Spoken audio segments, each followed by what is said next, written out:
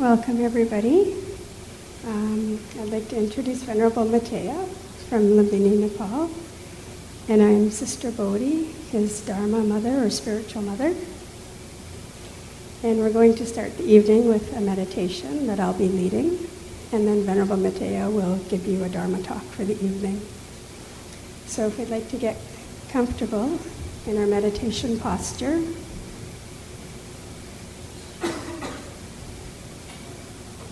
ensuring that our backs are straight, our hands are resting comfortably in our lap, either on our thighs or in meditation posture.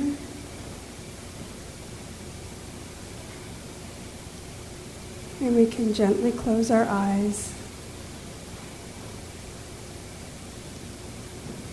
and take a few breaths just to let go of the busyness of the day and the busyness of getting to New York Insight Meditation Center.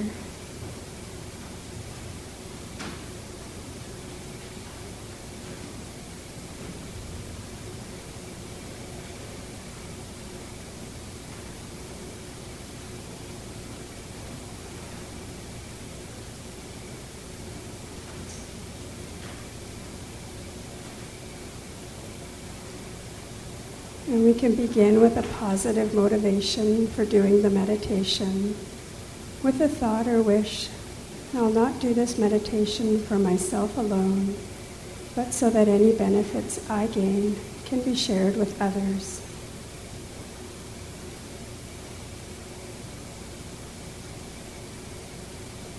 And then we can bring our attention and awareness to our breath in the area around our nose.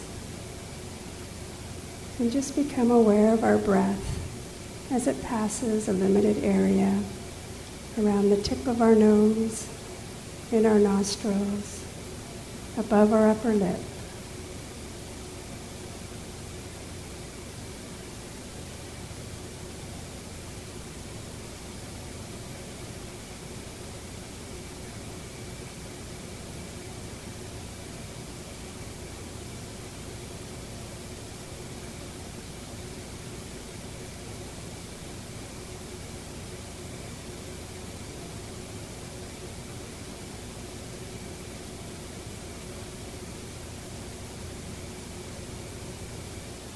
And we just breathe naturally and normally without controlling our breath in any way, but just observing it as it is.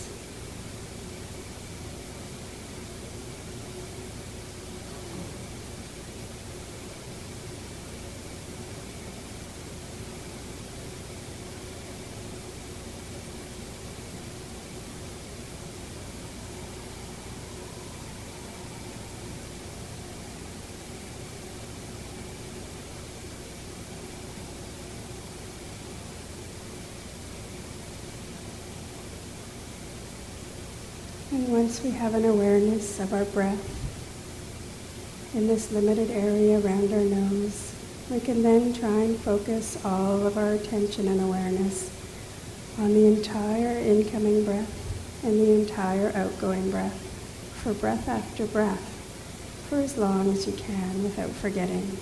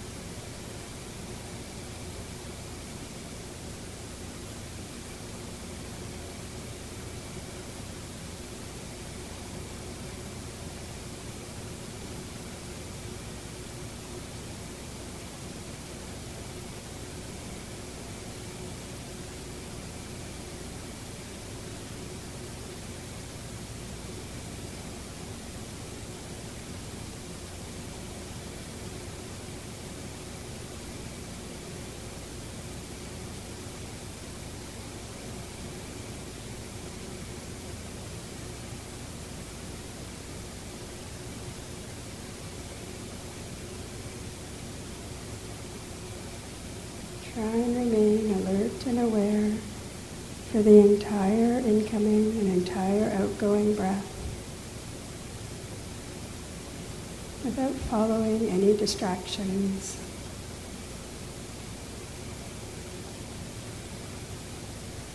If your mind gets distracted by a busy thought, noise, or feeling, just gently bring your attention back to the breath as soon as you've noticed that it's wandered, and begin again without any sense of disappointment.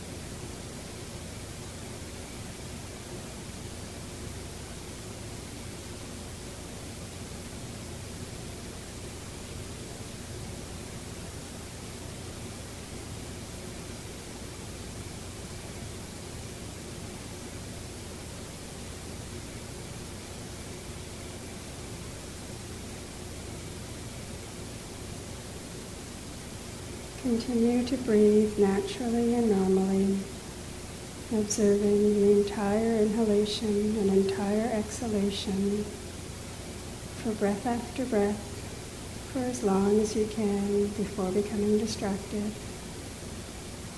And as soon as you've noticed your mind has wandered, bringing your attention back to the breath and beginning again.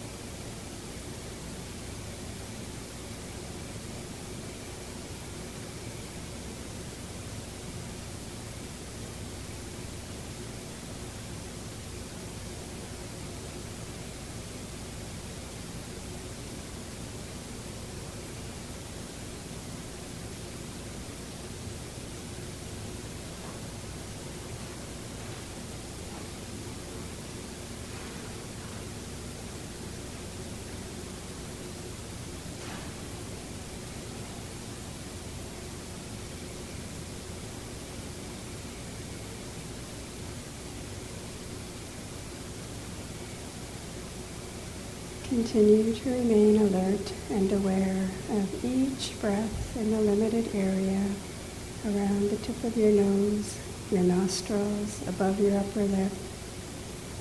Alert and aware for any movement of air coming in or going out in this area. Remain like a watch person, attentive to every movement.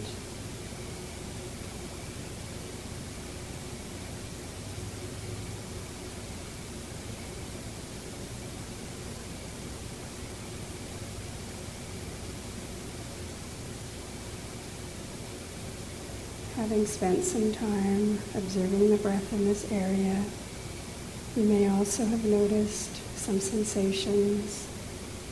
Maybe the breath feels warmer or cooler as it comes in or goes out. Perhaps it feels dry or moist. Perhaps you feel other sensations, tickling, itching. Just note these as well, keeping your attention in the limited area around your nose and above your upper lip.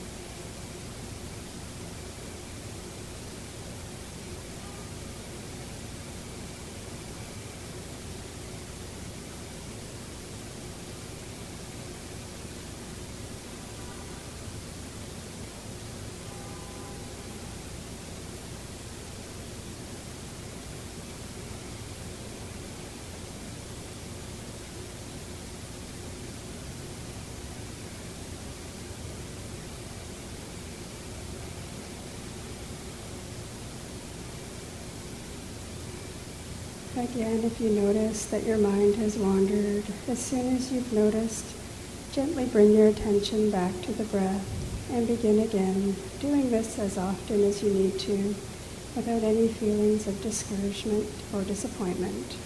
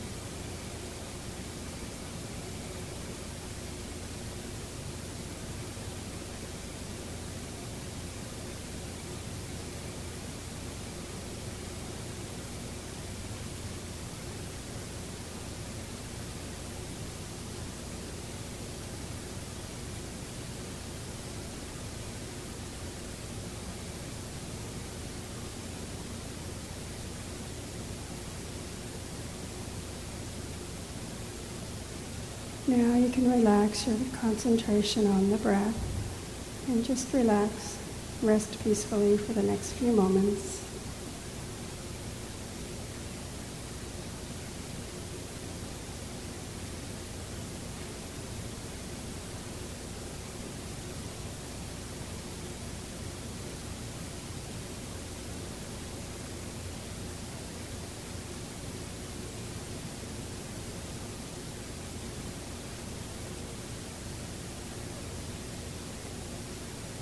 And when you're ready, you can gently arise from meditation.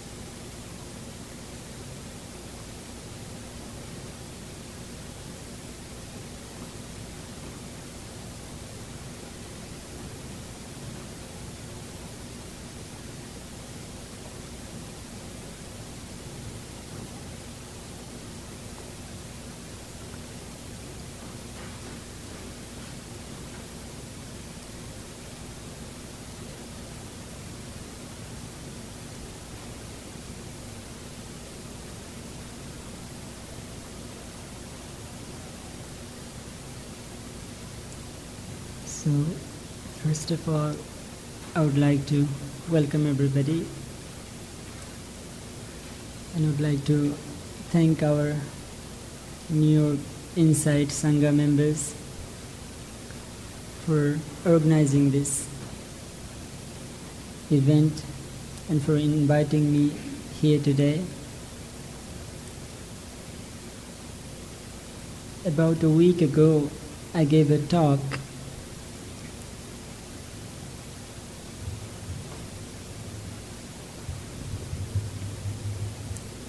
at the community meditation center here nearby, and I talked about Buddhist concept about death, but not to be scared, because today I'm not going to talk about death. As Buddhist monks in our community, we love to talk about death, because first of all, it scares all the audience and makes them very receptive to whatever you say. But today I'm going to talk about some ideas from the Buddha and from our culture about the art of living. It sounds very theoretical, it sounds very poetic, and in a way it sounds a very broad topic. But it came to my mind after my last visit to here. I actually went to Canada. I don't know what I was thinking, but I chose to spend the winter there. I live in Nepal, and it's very different climate, very different weather. When we get down to 15 degrees, we say it's very cold. Get down to 10, oh, it's really cold. For the first time, I experienced getting down to minus 30. What does it feel like? But yet, it was very lovely, and I had very wonderful experiences. From childhood, I was born near Lumbini, where Buddha was born, as you might remember. This is a very different kind of climate. We call Lumbini the prairies of Nepal, the plains of Nepal. From there, whenever it rained and the sky was clear, I could see the Himalayas. Nowadays it's a lot polluted air, but still sometime when it rains for long, and after that the sky is clear, we can still see the beautiful Himalayan peaks glowing all the way to Lumbini. And from my childhood, I always imagined going to those Himalayas, roaming around, living like a monk, all these romantic ideas. I got so busy with the projects and my responsibilities, and somehow at the back of my mind I thought becoming a monk would mean a lot of freedom. But I had no idea that it means also a lot of responsibility. So I never got to go to the Himalayas as I dreamed. But being in Canada for many months, it was like living in the Himalayas, but you can drive. And thinking about drive, I had a wonderful experience there. In Nepal also, I learned to drive. And I would say, when I look from the Canadian perspective, the North American perspective, I was a very reckless driver. Because we don't have any speed limits, we have no rules, no regulations. In fact, we don't even have traffic lights. A freedom, country of freedom.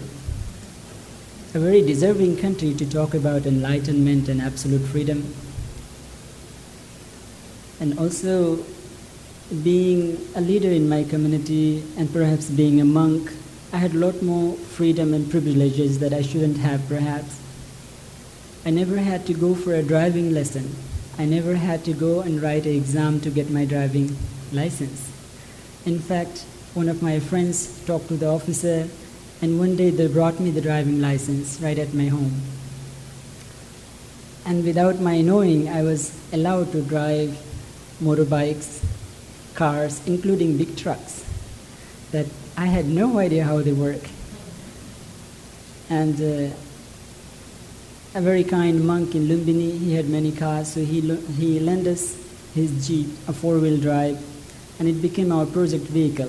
So I was transporting our little nuns and children here and there, and I had so much fun. When I went to Canada, my Dharma mother, Bodhi Monsi, thought that it would help if I would learn to drive there. And I said, oh, why not? It'd be so much fun. And I had no idea what a pain it was. For the first time, I had to go and write an exam about driving. And I thought, well, I'm a monk, I can do anything. And I went. I feel very ashamed to admit I failed the first exam. And more than ashamed, I was actually puzzled. Because for the first time in my life, I failed something like that. And I had no idea how it happened. And then I sat down and I realized, well, I surrender. Let me know what I need to do to get this driving permission. And I had to obtain 3 books and study all the laws and rules and regulations. And I had no idea how complicated driving is. I thought it was easy as a breeze. And luckily, second time I did manage to pass the exam, got a driving license. But it made me wonder, because I had to study hundreds of rules. And I was actually surprised that how careful we are in the North American society about such simple thing as driving.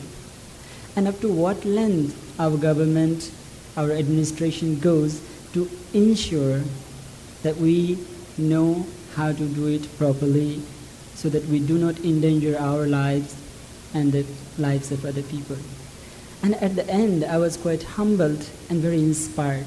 I thought, what a wonderful community to consider all the aspects of it and prepare for it. I thought it was a wonderful community. So next time I went back to Lumbini, gave up my old driving license. I talked to my friend and I said, no, I have to get a driving license. And they said, what do you mean? You already have the driving license. I said, no, I mean a real driving license. They went to lengths to convince me that that was actually a real driving license, signed by the chief of the traffic police himself. And I said, no, I have to write the exam. So I actually insisted. It was quite funny. I went to give tests and actually managed to pass the exam. But later on, I started wondering,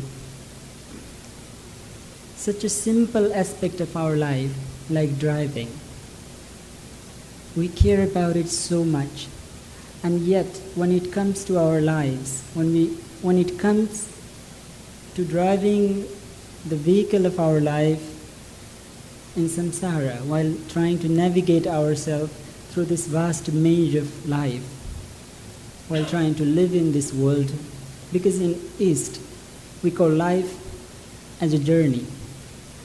Actually, in our local language, the language is spoken around Lumbini, life, there is a synonym of life that exactly means traveling,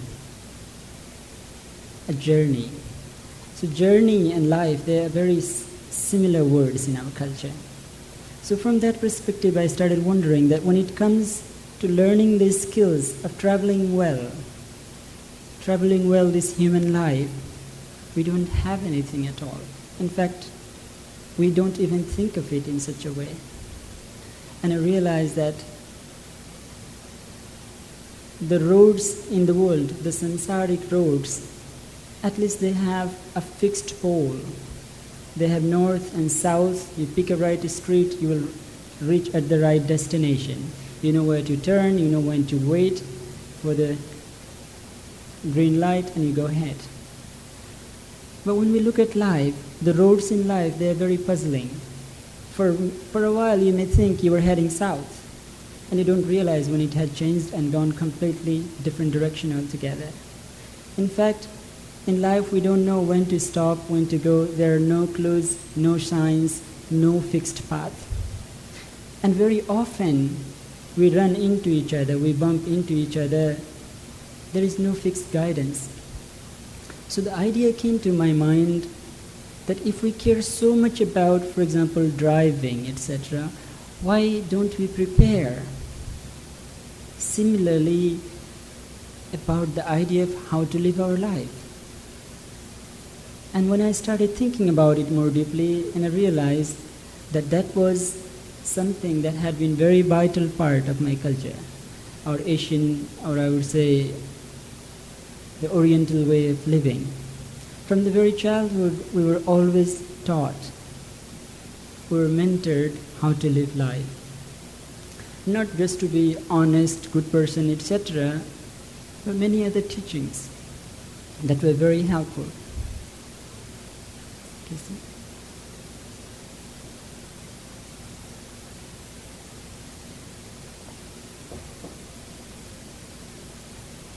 So today we are going to learn the Buddhist driving, a little bit of it. But this is a very beginner concept. So far there has been no rules, nothing has been formulated about it yet. So we have the freedom, being pioneers, we might introduce new ideas today here. First of all, in our culture, we say that to learn to live the life, you have to learn from the trees. When I was a child, I never understood it, and I quite struggled with it. I was born in a very controlled family, being born as a Brahmin, and Brahmins in India, they're very spiritual, scholastic family, and they have this idea that they are on the highest strata of the society. So my grandfather, he was very authoritarian, and he had a very systematic path what we should do and what we shouldn't do. One of the things was that when I was in primary school, after the school, we had no free time. We were not allowed to come home, drop our bags, and go to run around. When we came home, we had 1 hour to have breakfast, relax a little bit, and then we would have to start working in our family garden. And he made us work 2 hours every day, even on Saturdays, even when we did not have to go to school. As a result, we had a very large family garden, beautiful trees, and we had more than enough food, more than enough vegetables that we could ever eat. So we were carrying and giving it to our neighbors and everything. And I complained for almost 5-6 years. As a child, I always wanted to go and explore and see the birds, see so many wonderful things. And I never understood. But my grandfather always used to say, no, this is a very important part of life, that you learn to spend time with the trees, you learn to take care, you learn to work hard, and you learn to be punctual and regular. Meant nothing to a child mind.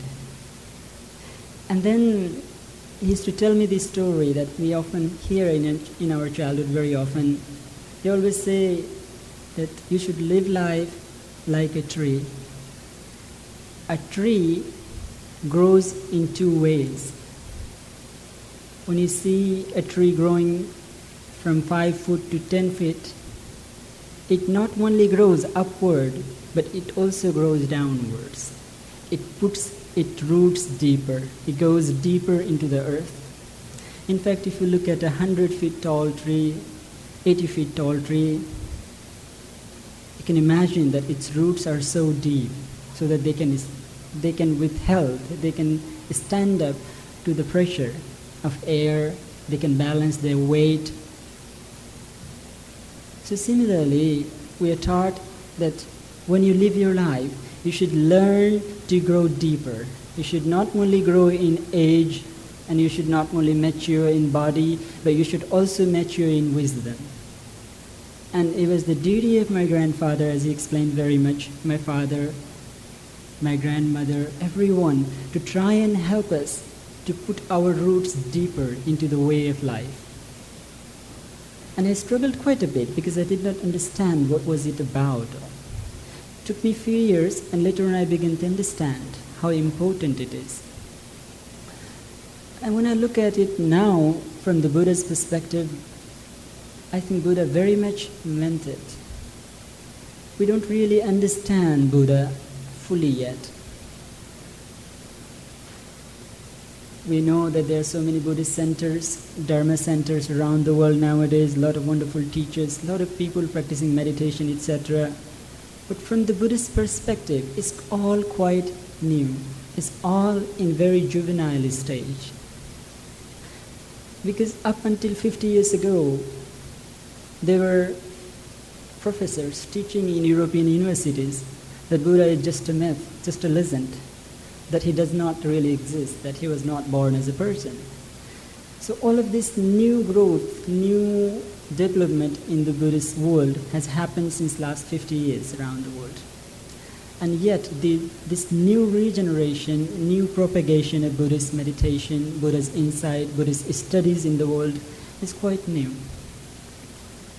We have learned about meditation techniques, and I think it's very precious, very important part of Buddhist teaching. But yet, there is so much that we still have to discover about Buddha as a person, how he really was. Because sometimes to understand a teaching from a person, you have to understand from which point of reference this person is speaking from. So you have to understand the Buddha as a person.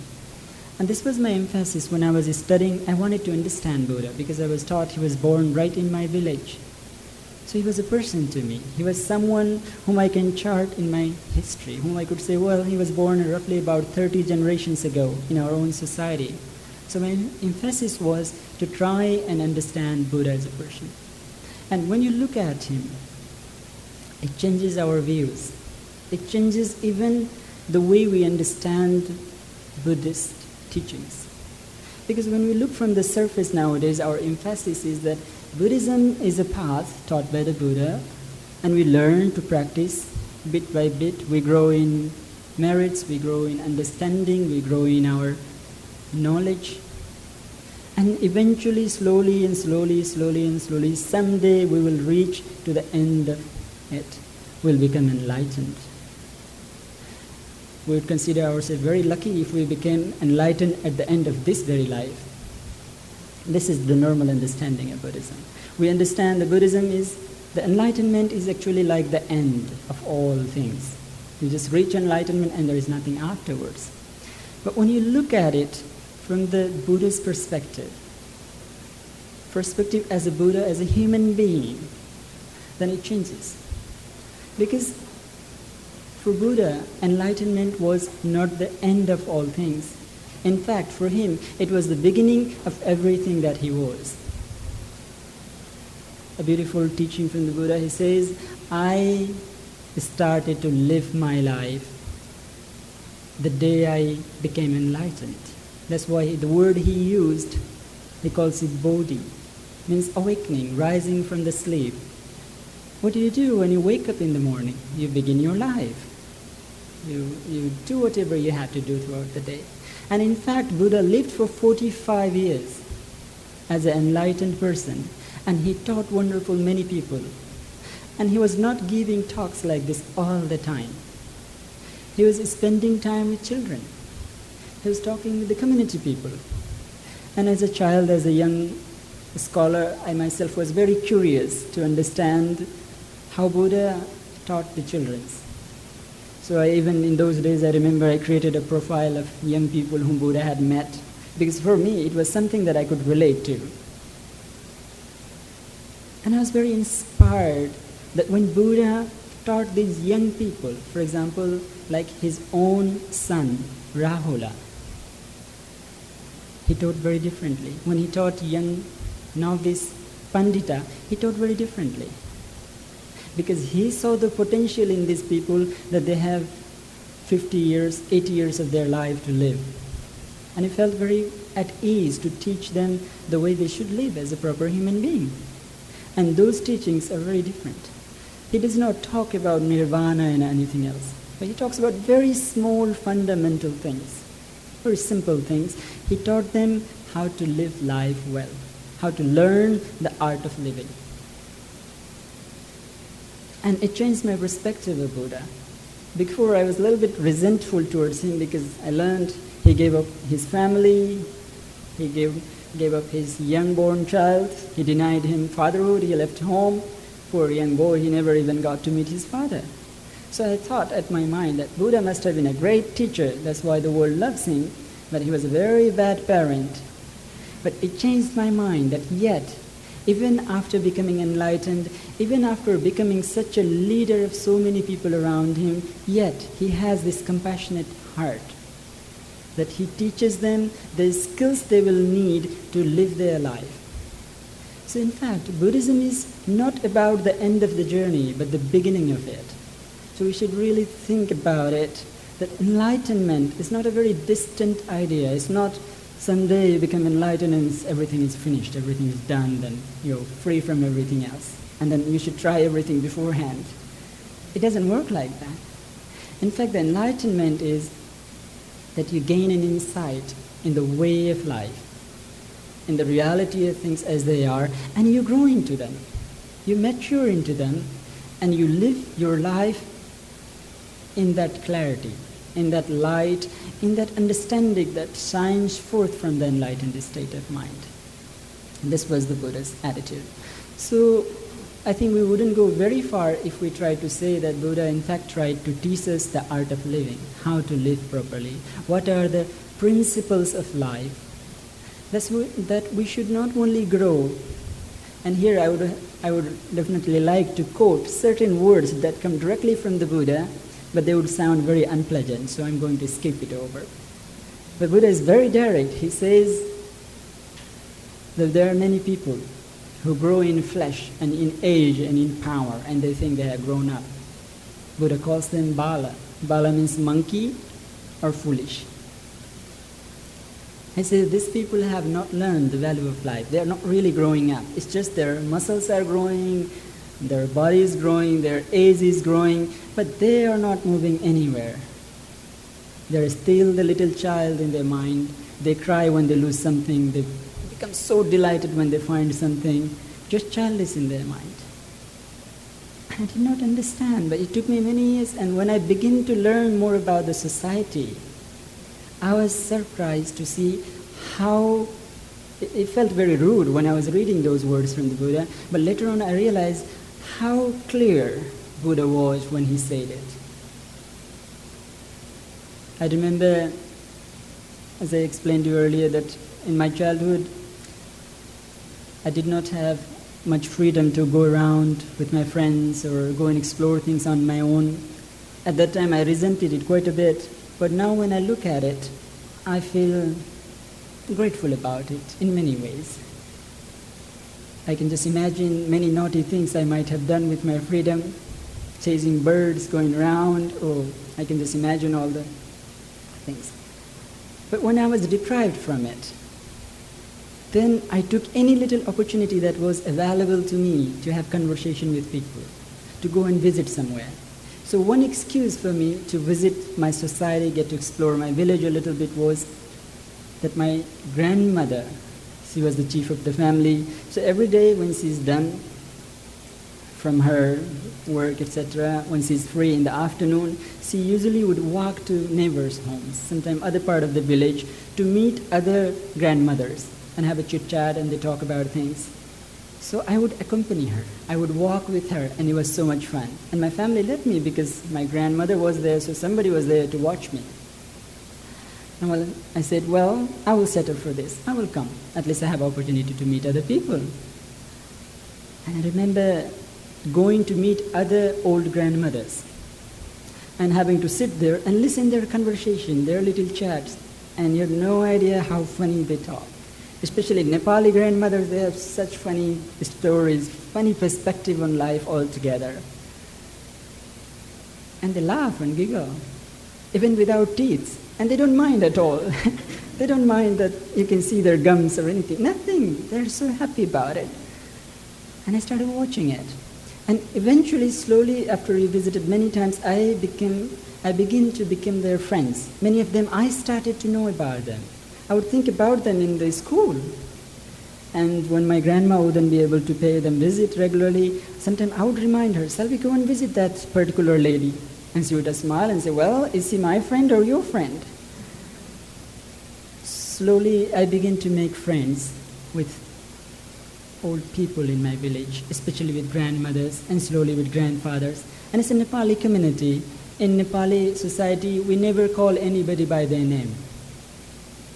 Because name is very egoistic thing, very personal thing. Name is not who you are. But in our society, what we believe is that what role do you play, that's what you are. If you have given birth to your mother, then you are mother. And everybody will address you a mother. Your neighbors will not call you by your name, but will call you, oh, his mother or her mother. They call you by what you are, what your role in the society is. So we never call elderly people by their name. Any elderly person will just talk to them as grandmother or grandfather. So sometimes it's very confusing to tell which one I'm talking about. Am I talking about my grandmother or her friend? But still it's very enjoyable. So slowly I became friend with most of the elderly people in my village. And sometime when my grandmother was tired, I started paying visit on my own. Sometimes she would say, well, take this thing and give it to her. And I said, well, why not? So I would go, and normally what would take 5 minutes to deliver this took 2 hours.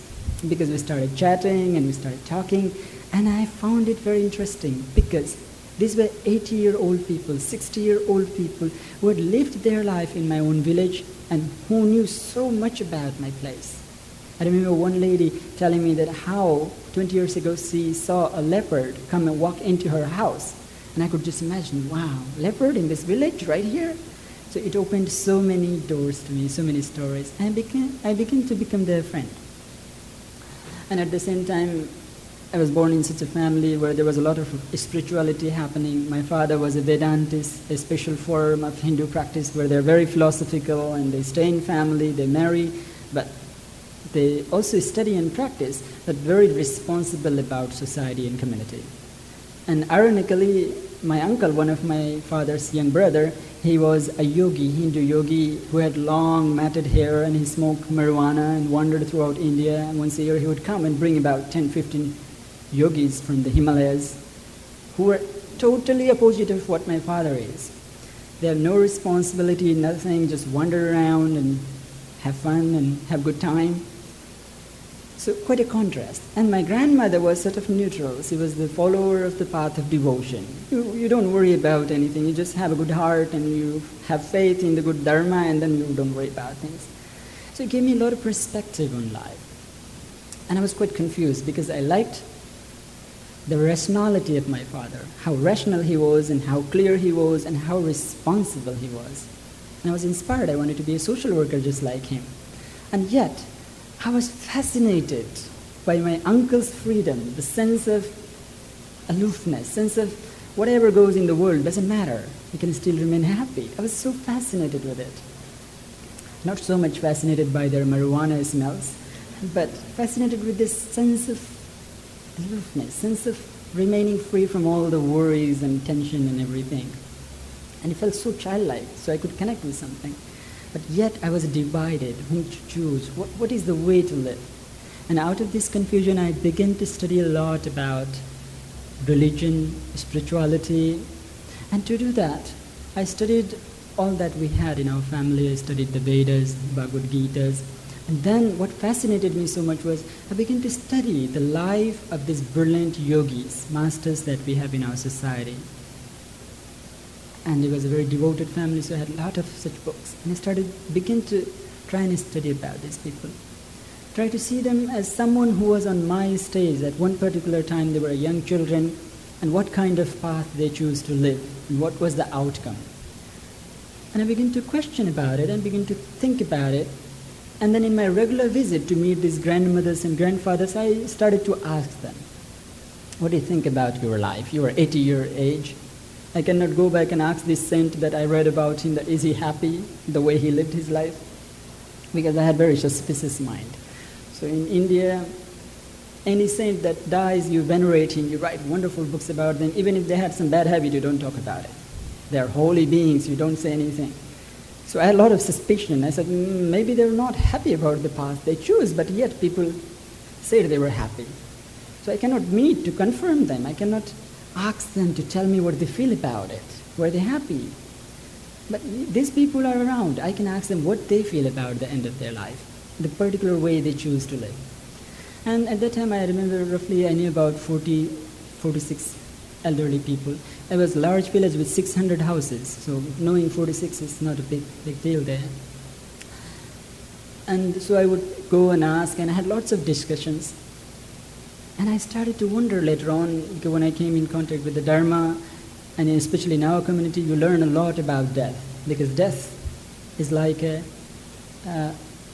strike on the head to help you awaken. And when you learn this life is not forever, this is a small period of time, and it decides a lot. It means a lot, the way you live, the way you will evolve. So one becomes very conscious of this time. So we were taught about death from very childhood, so I was very conscious of it. So I remember that one of the time I asked one elderly lady, we were having conversation, I said, well, how old are you? And she was roughly about 82-year-old. They don't know exactly how old they are. Nobody knows in Nepal. We don't celebrate birthdays. And so we were having a nice chat. I asked, are you happy with what you have done? And she had no idea if she is happy or not, but she said, this is how I lived, and I was married at a young age, and I have children. I married my daughters and children, and they have grandchildren, so it's all okay. And I was having a conversation and talking about it. And I asked this particular lady that 82 years of age, and you lived so well, are you ready to face your death? And I remember the shock on her face. This is in a Nepali society where we talk a lot about death. It's just not shock. But yet, when it came very personal to her, her face was frozen. I felt very bad about asking it. But that's the way I was raised. So I asked, are you comfortable with it or not? You know you have to die. I felt very rude about it now. And she couldn't speak anything. She said, well... And I felt that she has become very uncomfortable. And later on I regretted about it. But that evening I thought a lot about it, and I felt, look at these people. They have lived 82 years of age, and yet they're not ready even to face this truth of their life, that they will have to die. They're not comfortable with it. They don't have any idea about it this will ever happen. They had no preparation whatsoever. And yet, on the contrary, I read the life of these yogis and other so many people, and yet I met so many of my uncle's friends who are ready to die any moment. You talk about death, it's just fine. It's all okay. We know what will happen. And such a confidence. These people met death with such a confidence. So I begin to wonder, a person who has lived 82 years of age, done so much in life, yet has not gained anything out of that, anything so substantial that one is ready to face what will happen to her. Because it's very personal. Death is very personal and very intimate. It happens to any of us. Sorry, I earlier promised that I will not talk about death in Gore subjects, so I will try and keep it brief and go more towards the life. But the funny thing is that the death and life are like the two sides of a coin. They are so joined, and they actually define each other. We wouldn't think about life in such a way if there was no death. So I guess I will have to talk about it a little bit. So the thing is that death is so personal that only the same person whom the death is happening can describe about it, can feel what is happening. So even if somebody is around and wants to help you, wants to give you advice, cannot, because he has no idea what you're experiencing totally. So one should be prepared because it's very personal and it's going to happen to everybody. And you should at least, if you have given so much in life, you have sacrificed so much, you have done so much wonderful things, you should get at least a little bit of personal benefit, a little bit of personal growth, so that you are comfortable with this very personal thing that you have to go through at some point in our lives.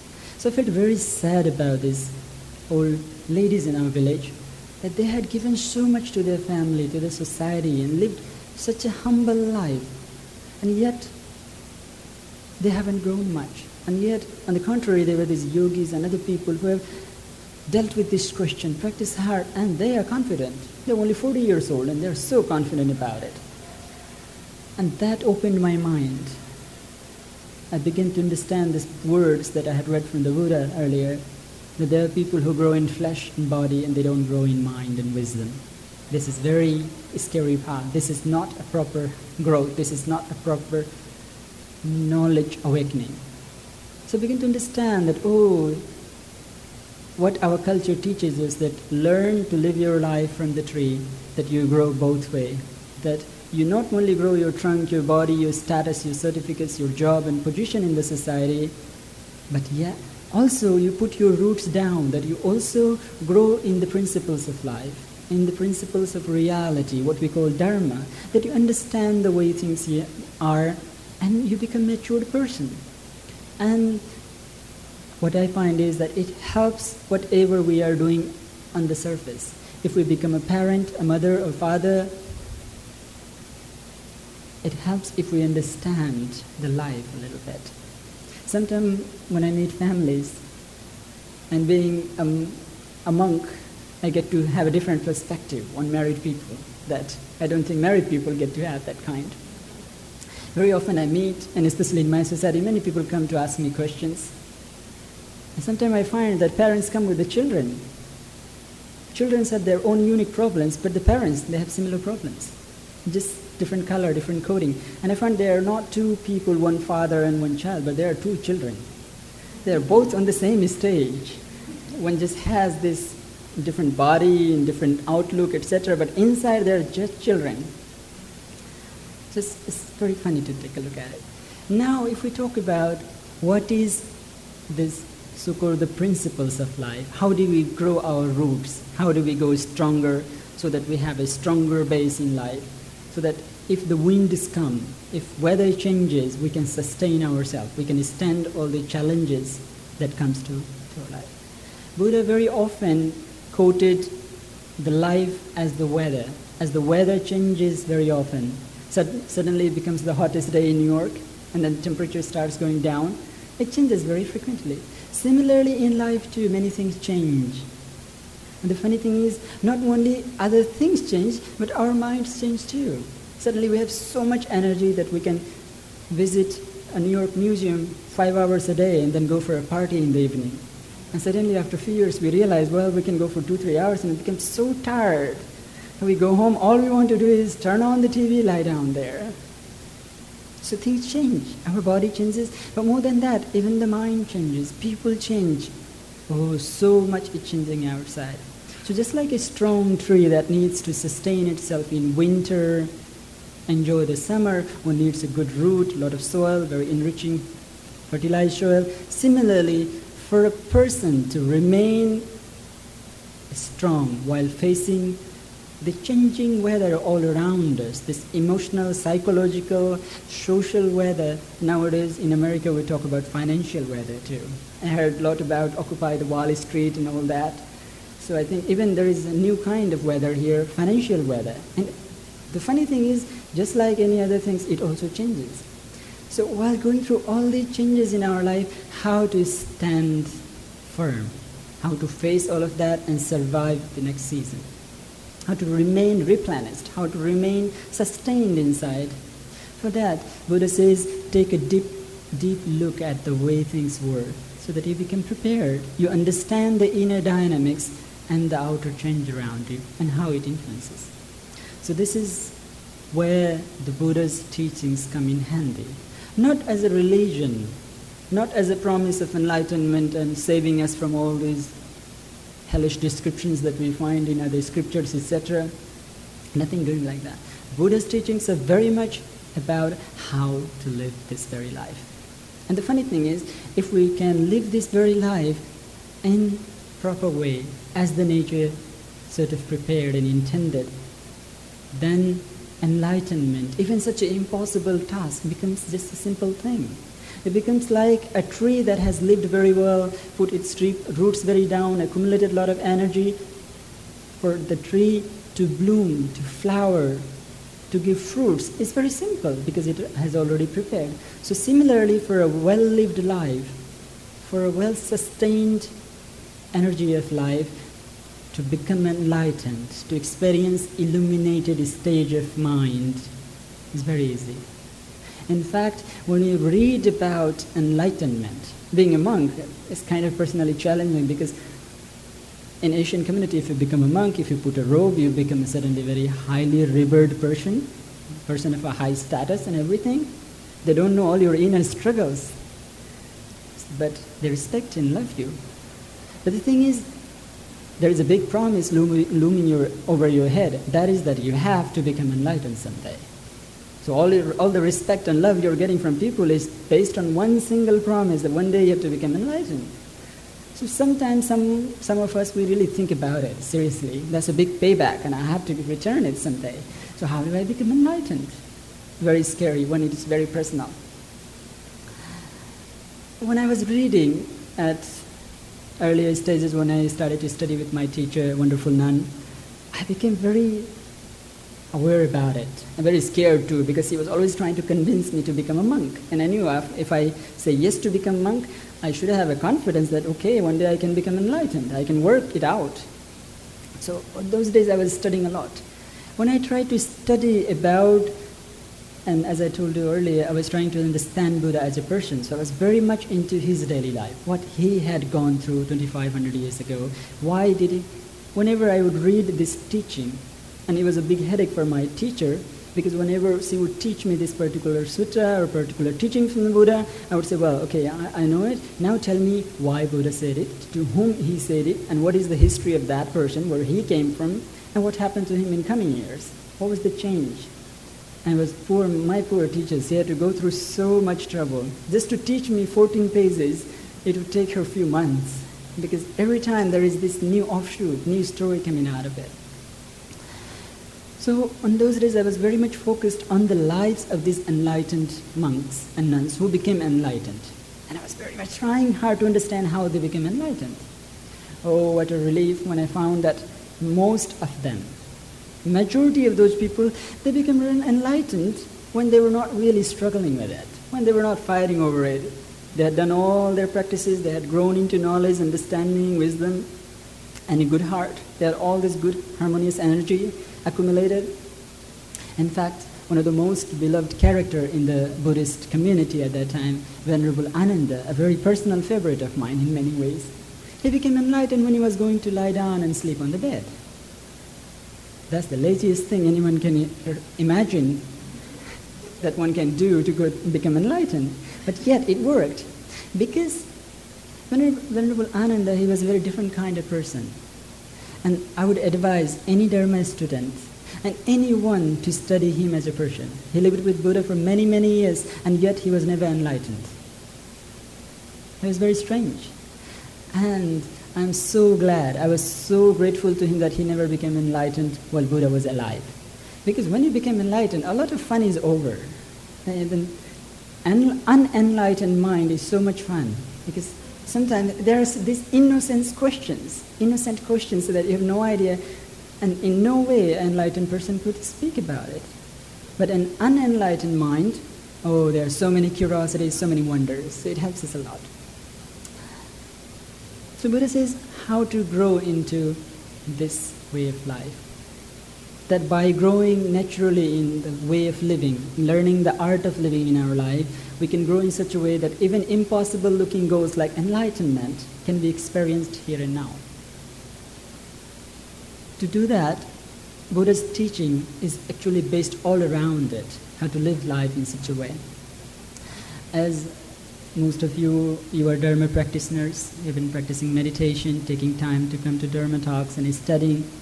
I believe that you have a lot of practice, a lot of understanding, contemplation, thinking on your part already. So I will not go back to reviewing all those things, and in fact they are long, there is a long list. In fact, Buddha, when I was learning, I was taught that he gave 84,000 set of teachings. I can just imagine how he managed to keep track of that, and how many hours it took for him to teach. So I will spare your burden. I will not go through reviewing all those 84,000 teachings here. I will leave this joyful task to you. But today I would like to present a small analogy, and something what I liked about Buddha. Because even when Buddha expounded this very vast, complex set of teachings of 84,000 teachings, but yet his presentation was something very simple, and it touched my heart. When I was young, one of the hobby I had, this secret hobby, was watching birds, watching these lizards and insects and everything, and my uncles thought I was a little weird. It was so much fun actually doing all this. But very soon I became puzzled, because I was trying to keep track of so many diversity of life around us. So many different kind of birds. And I wondered, are they related with each other? What is happening here? It was almost impossible to keep track of so many birds, so many insects and animals that I started seeing around. And perhaps I was quite young, so it was challenging to remember all that. In grade 6, I think it was grade 6, when I came to learn science. We don't start studying science at early ages. We are spared from that burden. We say, no, have fun, play around. You will study about science when you grow up a little bit. So in grade 6, I think, we started to study science. I began a little bit about in grade 3 and 4, but I was just talk about it. In grade 6, when I started learning, one of the first chapter in science was that it was the classification of life. One small page, a beautiful tree was drafted there and said, divided, that all life form can be divided in plant kingdom, animal kingdom, and animal kingdom can be divided in cold-blooded, hot-blooded, invertebrated, etc.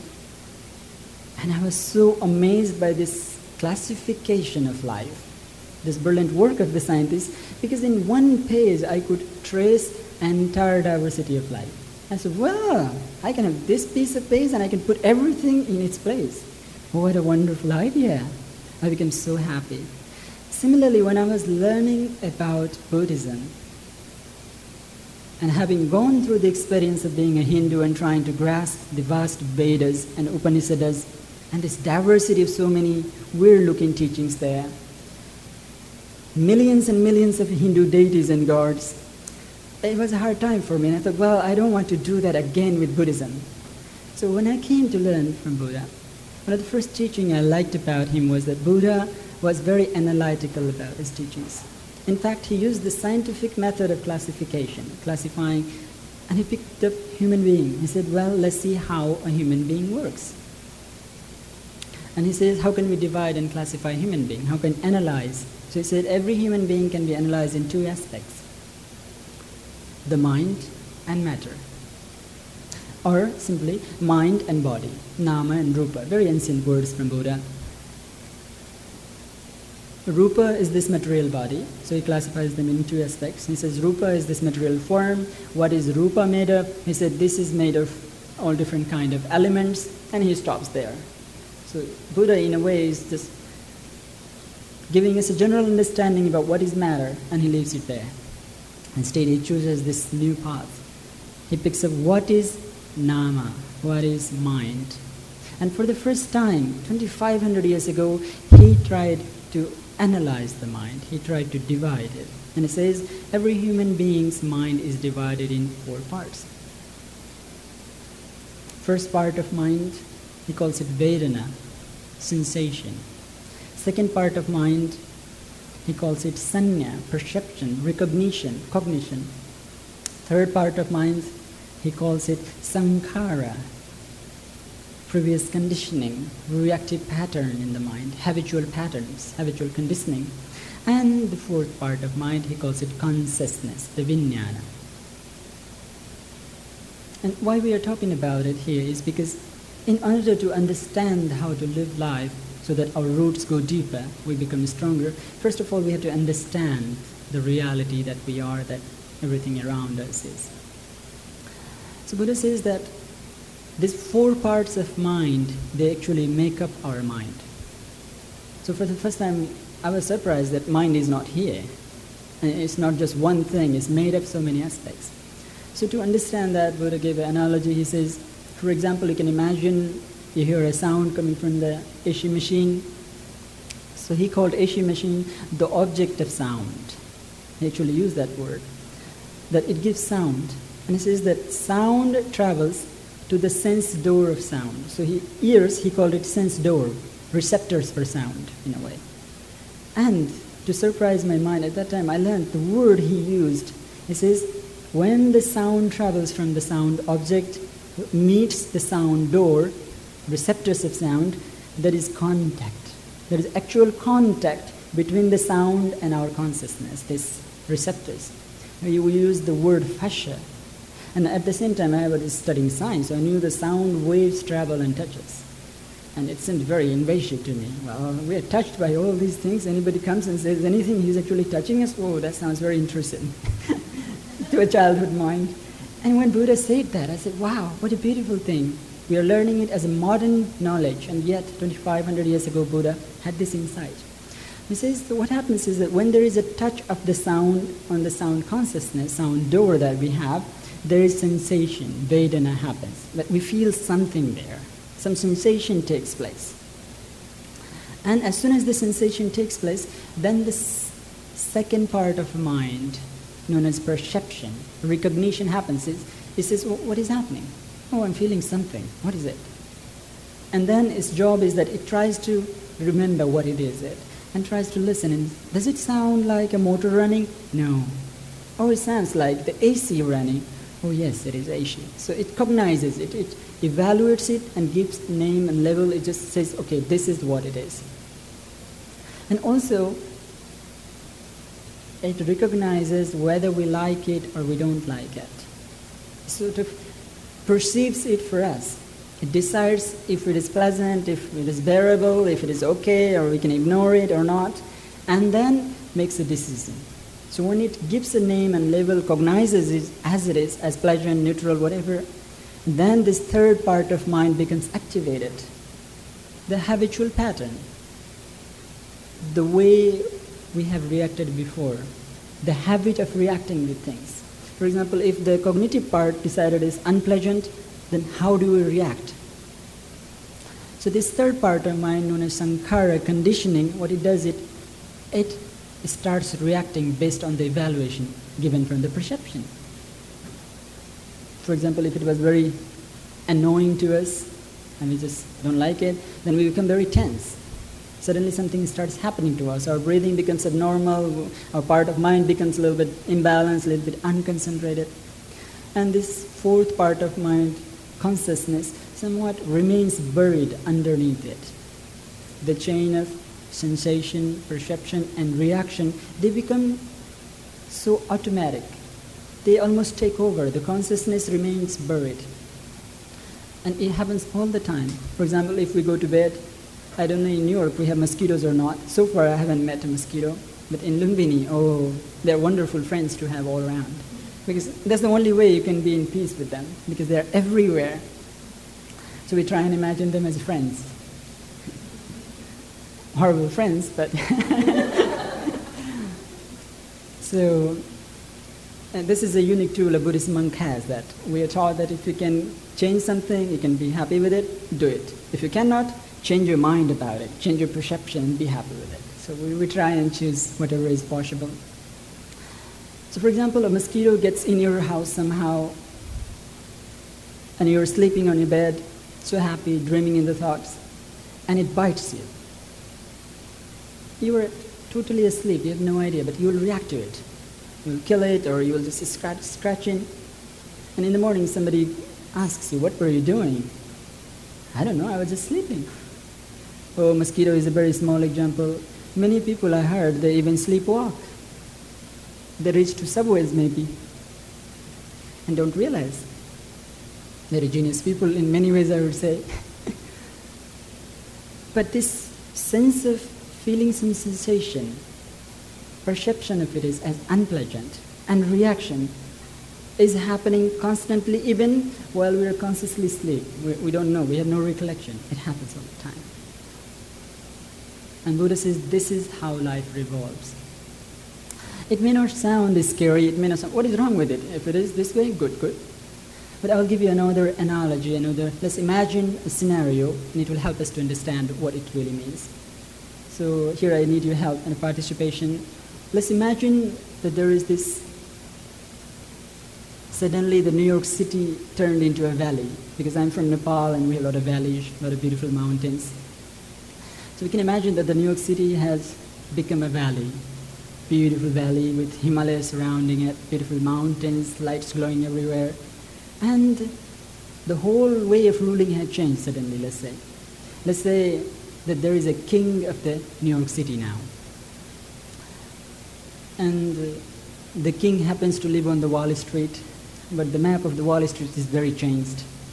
Instead of a narrow street there is this huge pavilion where people are not allowed to go.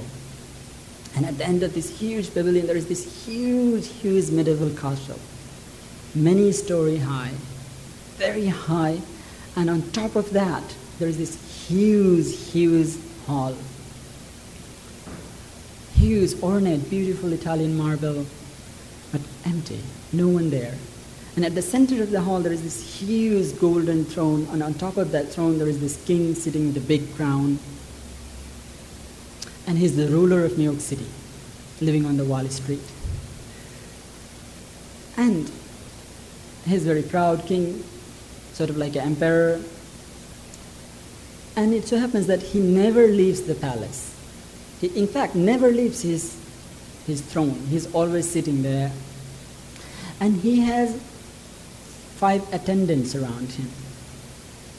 2 guards posted on this side windows, 2 guards posted on this side windows, and 1 posted on the door to watch so that nobody comes in, and 1 private assistant, a secretary who sits by him all the time, 24 hours. I don't know how they manage, but somehow it happens. It's just imagination.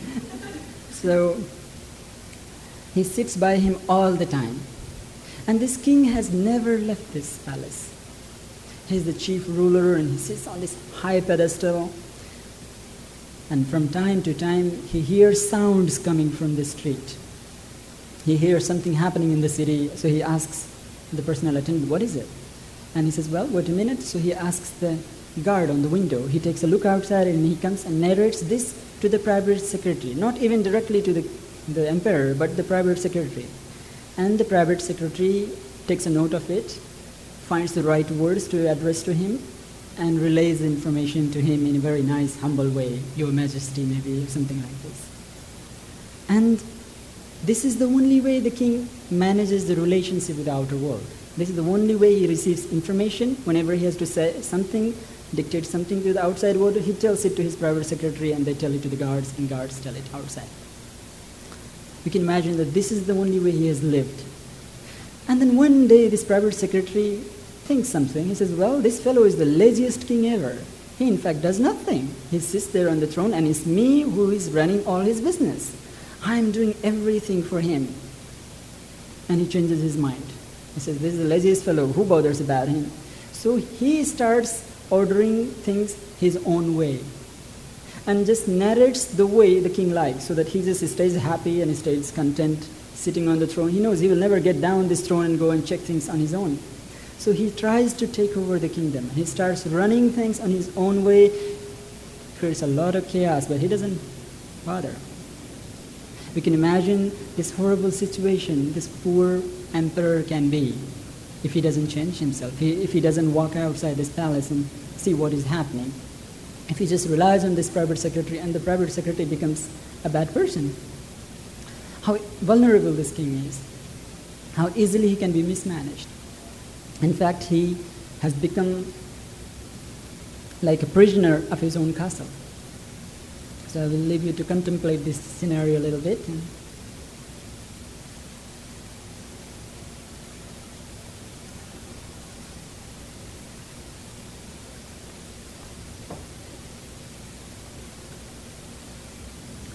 Buddha says that this sounds a strange story. That in fact, if we take a look at ourselves, each of us, every one of us is that prisoner of the castle.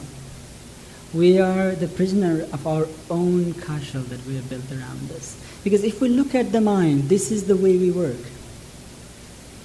Ourselves, we position ourselves on this big throne that everybody has built in our mind, on this high pedestal of ego.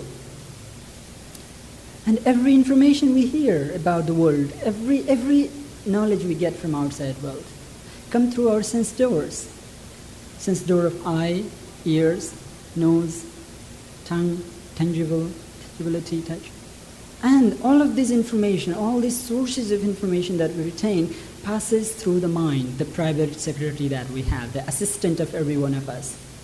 And this mind is very smart secretary that each of us have. And in fact, we had it from the very moment we were born. So it knows all our groups. It knows that we'll never let go of our comfort of enjoying this high pedestal and being served. So it fools us all the time. What it says, in fact, everyone's mind makes us do whatever we want to do. We're the prisoner of this kasha. I was very startled. About 3 years ago, I learned scientific research. I don't remember the name of the people or what it was, but I remember what it was about. And it particularly touched my mind because by then I had become a coffee drinker. In Nepal, I used to drink Nescafe, and I was so happy about it. And when I met my Dharma mother, I wanted to be educated about the Western way of life so that I could understand a little bit. And one of the things I learned was this magic of Starbucks. And for the first time, I met real coffee. And after that, we started calling Nescafe with some other name that I wouldn't call here. But I said, oh, was I drinking this before? And so after a year or two, I realized that I had become sort of a little bit. When I have the coffee, I feel so nice. When I don't have it, there's a headache. So I said, oh, this is really bad for a monk. This is a form of addiction. So I was struggling with it. And then I learned about this research conducted by some scientific community. And they said, very funny research. They said that when you decide about something, and they quoted this particular thing, the coffee, when you make a decision, conscious decision that you want to go and have a cup of coffee, it so happens that your mind, just few seconds beforehand, 3 to 10 seconds before your mind makes a decision, your subconscious mind tells you, it's time you should have coffee. And then about a few seconds later you realize, yeah, I should go for a cup of coffee. And you live in this illusion that it's you who is going for a cup of coffee and paying and treating yourself to a nice cup of coffee. You have no idea it's your private secretary actually ordering you one. And I was horrified. It was very cruel of them to quote coffee because it was such a pleasurable thing. But it shows that how our mind rotates us. Coffee is not bad, we can deal with it. But the mind becomes addicted to so many things and becomes addicted to so many strange things that serve us no good. In fact, when you talk about addiction, a couple of days ago I came here and the Tricycle magazine, they wanted to ask me to talk a few words about addiction. And I started thinking about it. So generally when we think about addiction, we only talk about alcohol or substance abuse and things. But in Buddhism, we have a different outlook on it. You can become addicted to so many things. Worst, you can become addicted to pain and misery. Very strange. In Buddhism, it looks like when we talk about, we say, first noble truth. So we are actually talking about truth and we promote the understanding of pain and suffering.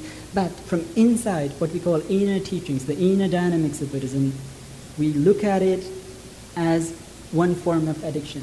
You can become so addicted in pain and suffering. And that's how you create it again and again. Very worse. One can become addicted to always looking at oneself in a bad way. It can become a habit. That, oh, I'm a really bad person. Oh, I'm incompetent. I can't do this. I can't handle. I'm a weak person. You might be doing everything good in your life and suddenly something goes wrong, and it goes wrong in so many people's life, because this is the way of samsara. Suddenly this part of mind raises head and says, well, look at you. See, you're a bad person. You are incompetent. Mind has become addicted to it, because the moment it does, it sends you in this automatic reaction to it. It makes you sad, you become overtaken with it. Oh, mind enjoys playing these games on us. So Buddha says, learn yourself, learn the reality of life, how it works. Most important, we can learn about weather, we can predict when it will get warm, when it will get cold. It's nice if some weather person, weather station, radio can predict us exactly what will happen 2 days later. It's good. We can prepare, we can pack all our gears to go on the beach or wherever. But it's so important if we could understand the inner weather of our mind changing.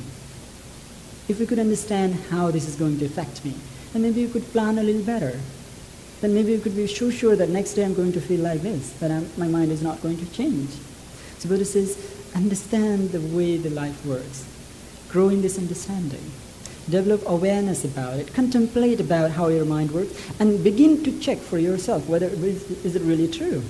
Is it really the way it is working? Very often you will find, and this is a core teaching of many wonderful Buddhist teachers, they will always try and teach you this understanding that your mind is not you. It's your assistant. It's a part of you, very helpful, very important part of you that you have built up yourself from your experience, from your learning, etc. You have made him smart, but yet now he has become the boss of the house. He runs you, he takes care of you, he makes you sad, he makes you cry for many days, and doesn't even pardon you. People suffer for lives altogether because they feel these traumas, they feel these sad memories that are kept in their mind, and they become so identified with it. So every teacher tells you to learn these tricks of mind. Let them become aware this is just a memory based on this reactive pattern that is happening. So the next time when you feel something, next time when you encounter something, you don't leave this automatic process of sensation, perception, reaction happening. You bring in the consciousness. You say, well, I'm the decision maker. You can't be so sure that I will always say yes. I have all the freedom, and I will take this freedom to think about this, contemplate about all the aspects. Then I will make the decision whether this is good for me, this is bad for me, or whether I should feel bad about it, whether I should feel victimized about it, or whether I should let it go. Buddha says, try and understand this, the way the mind works. Try and grow your inner roots and understanding life. And out of this, develop your own art of living. Develop your own principles of life. Buddha gave 5 precepts, 8 precepts, 10 precepts, 227 precepts for monks, 311 precepts for nuns. How joyful. That just shows Buddha's compassion, how careful he was, how special he thought the nuns were. That's the way I like to look at it. But these were not the guides that will take you. He did not promise this will take you to enlightenment. It would have been so much easier, especially in Asia, if Buddha just said, follow these things, they will take you to enlightenment. Oh, everybody will become Buddhist right away. Because they have been learning about this spirituality for so many years, and they know how complex, how challenging it is. And if somebody comes and says, well, 5 steps or 12-step path, you will reach there, everybody will do it immediately because they are scared of all the complexity of religion. But Buddha did not say that. He gave these teachings because this will create harmony in society, they will create peace. This is a peaceful way of living, and personally, they will save you from a lot of pain, suffering, trauma, and this is a skillful way to live for yourself. But what I would like to advise you today, request you today, is that please think about what we talked about today. And if you find if it is really true, if it really works in this way, each of us, we should make our own, we should design our own art of living. Because no one knows your unique situations you are going through. We might tell you something, it may not work on you, because so many things depend on where you live, what kind of situations you face. So the best idea is to think about these things, think about the nature of life. And most important thing you have to understand is that you have to face everything around you, within you, yourself. Not even a friend can help. Even if they wanted to, they cannot experience that particular experience you are going through.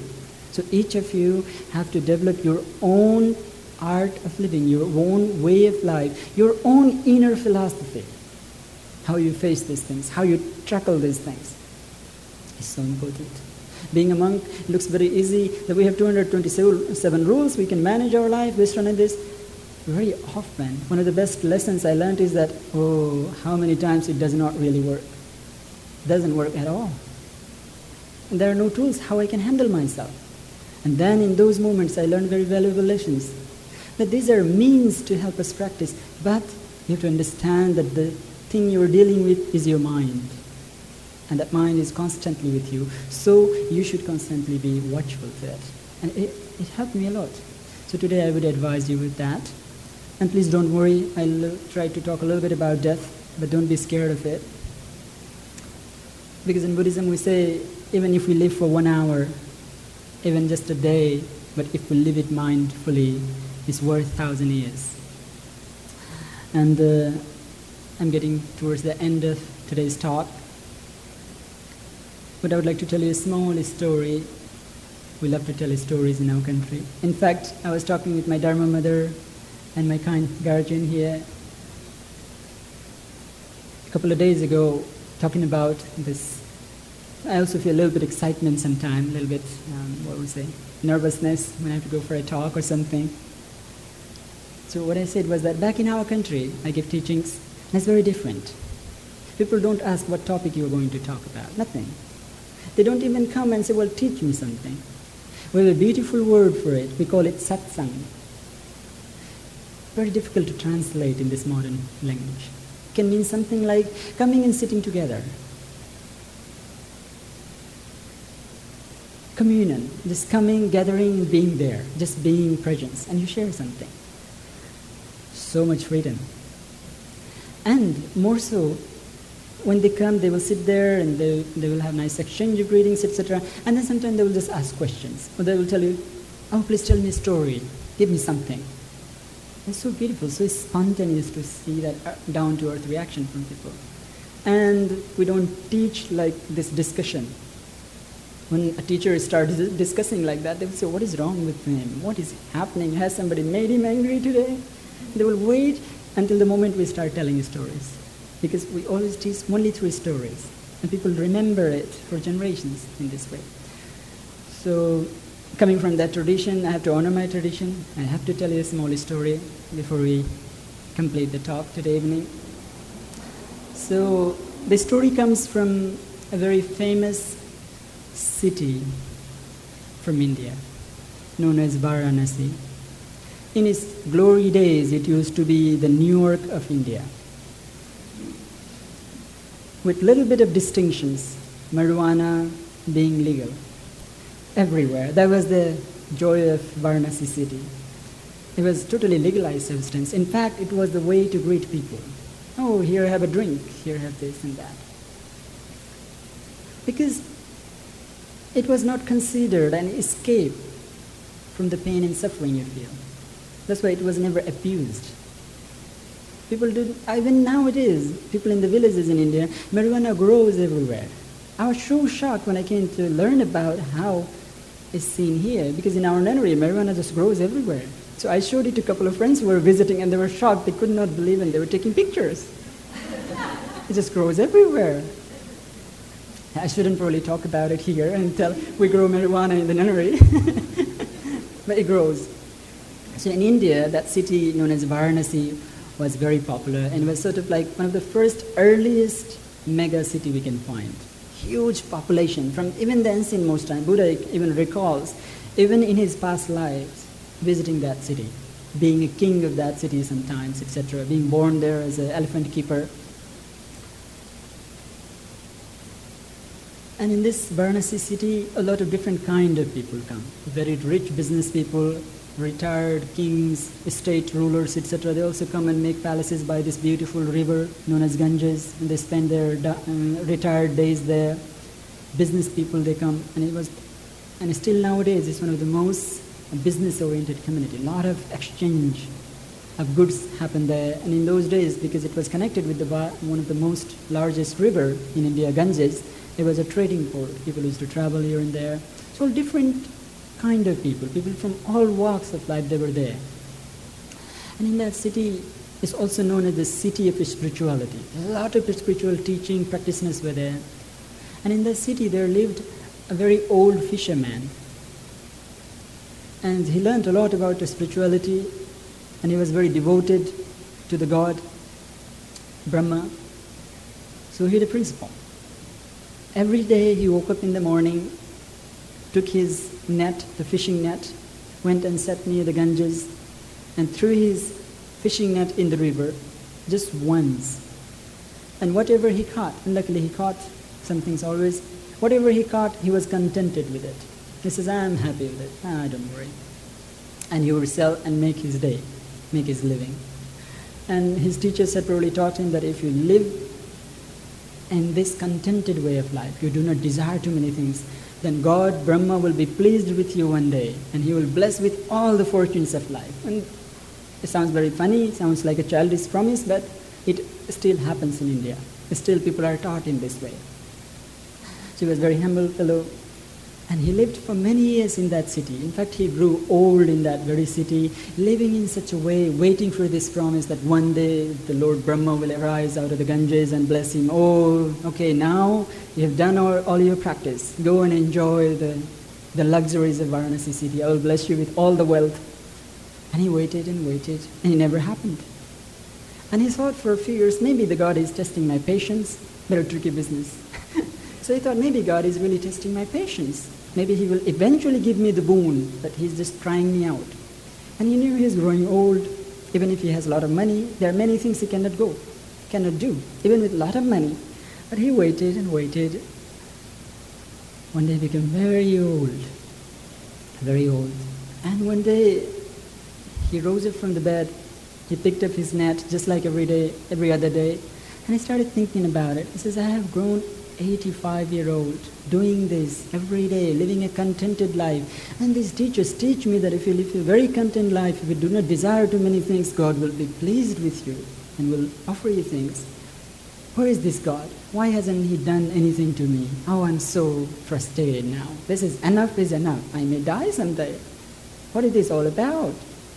And he felt very sad, very dejected. And he was walking very angry, shouting at God even, early in the morning. And he had no idea he has gotten up quite a long time before. It was still just about 2 o'clock in the night.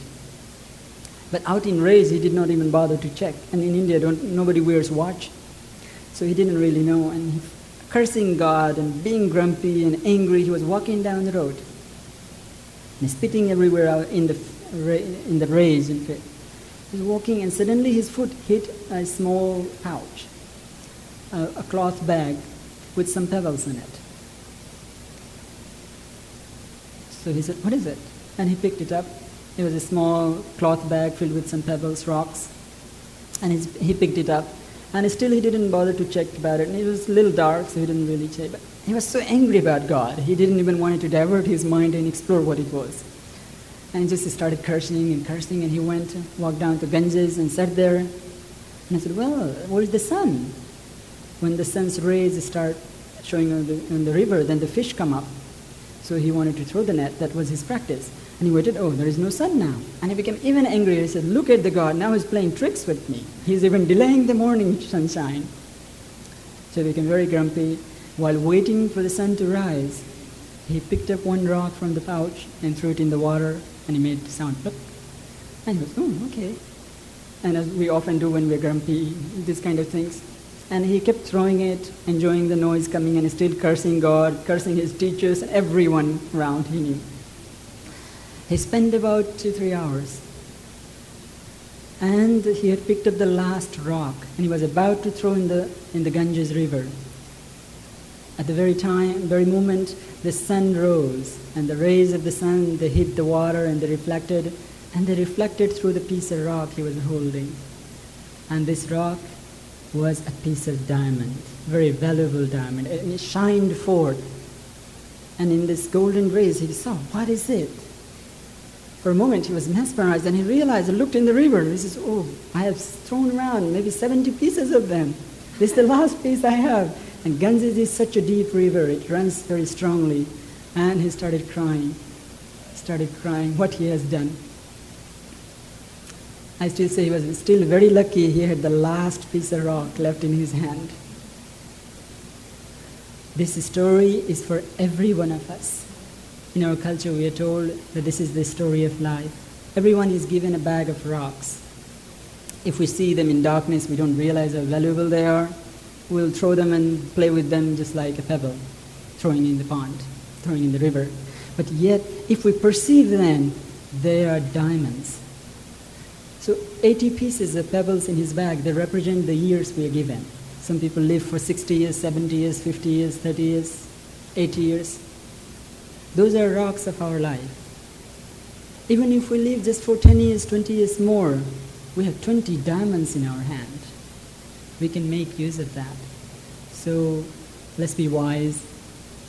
Let's realize this precious life we have. Let's realize this golden moment we have. In our language we call life a secondary word for life. We, in a spiritual community when we talk, we say it's the door of ultimate possibilities.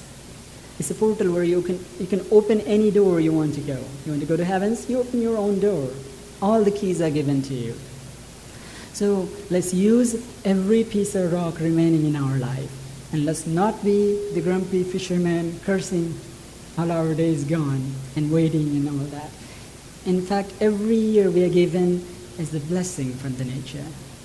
As a good fortune we have, it all depends on us, how we realize, how we become aware of it, and utilize these golden years. Thank you very much.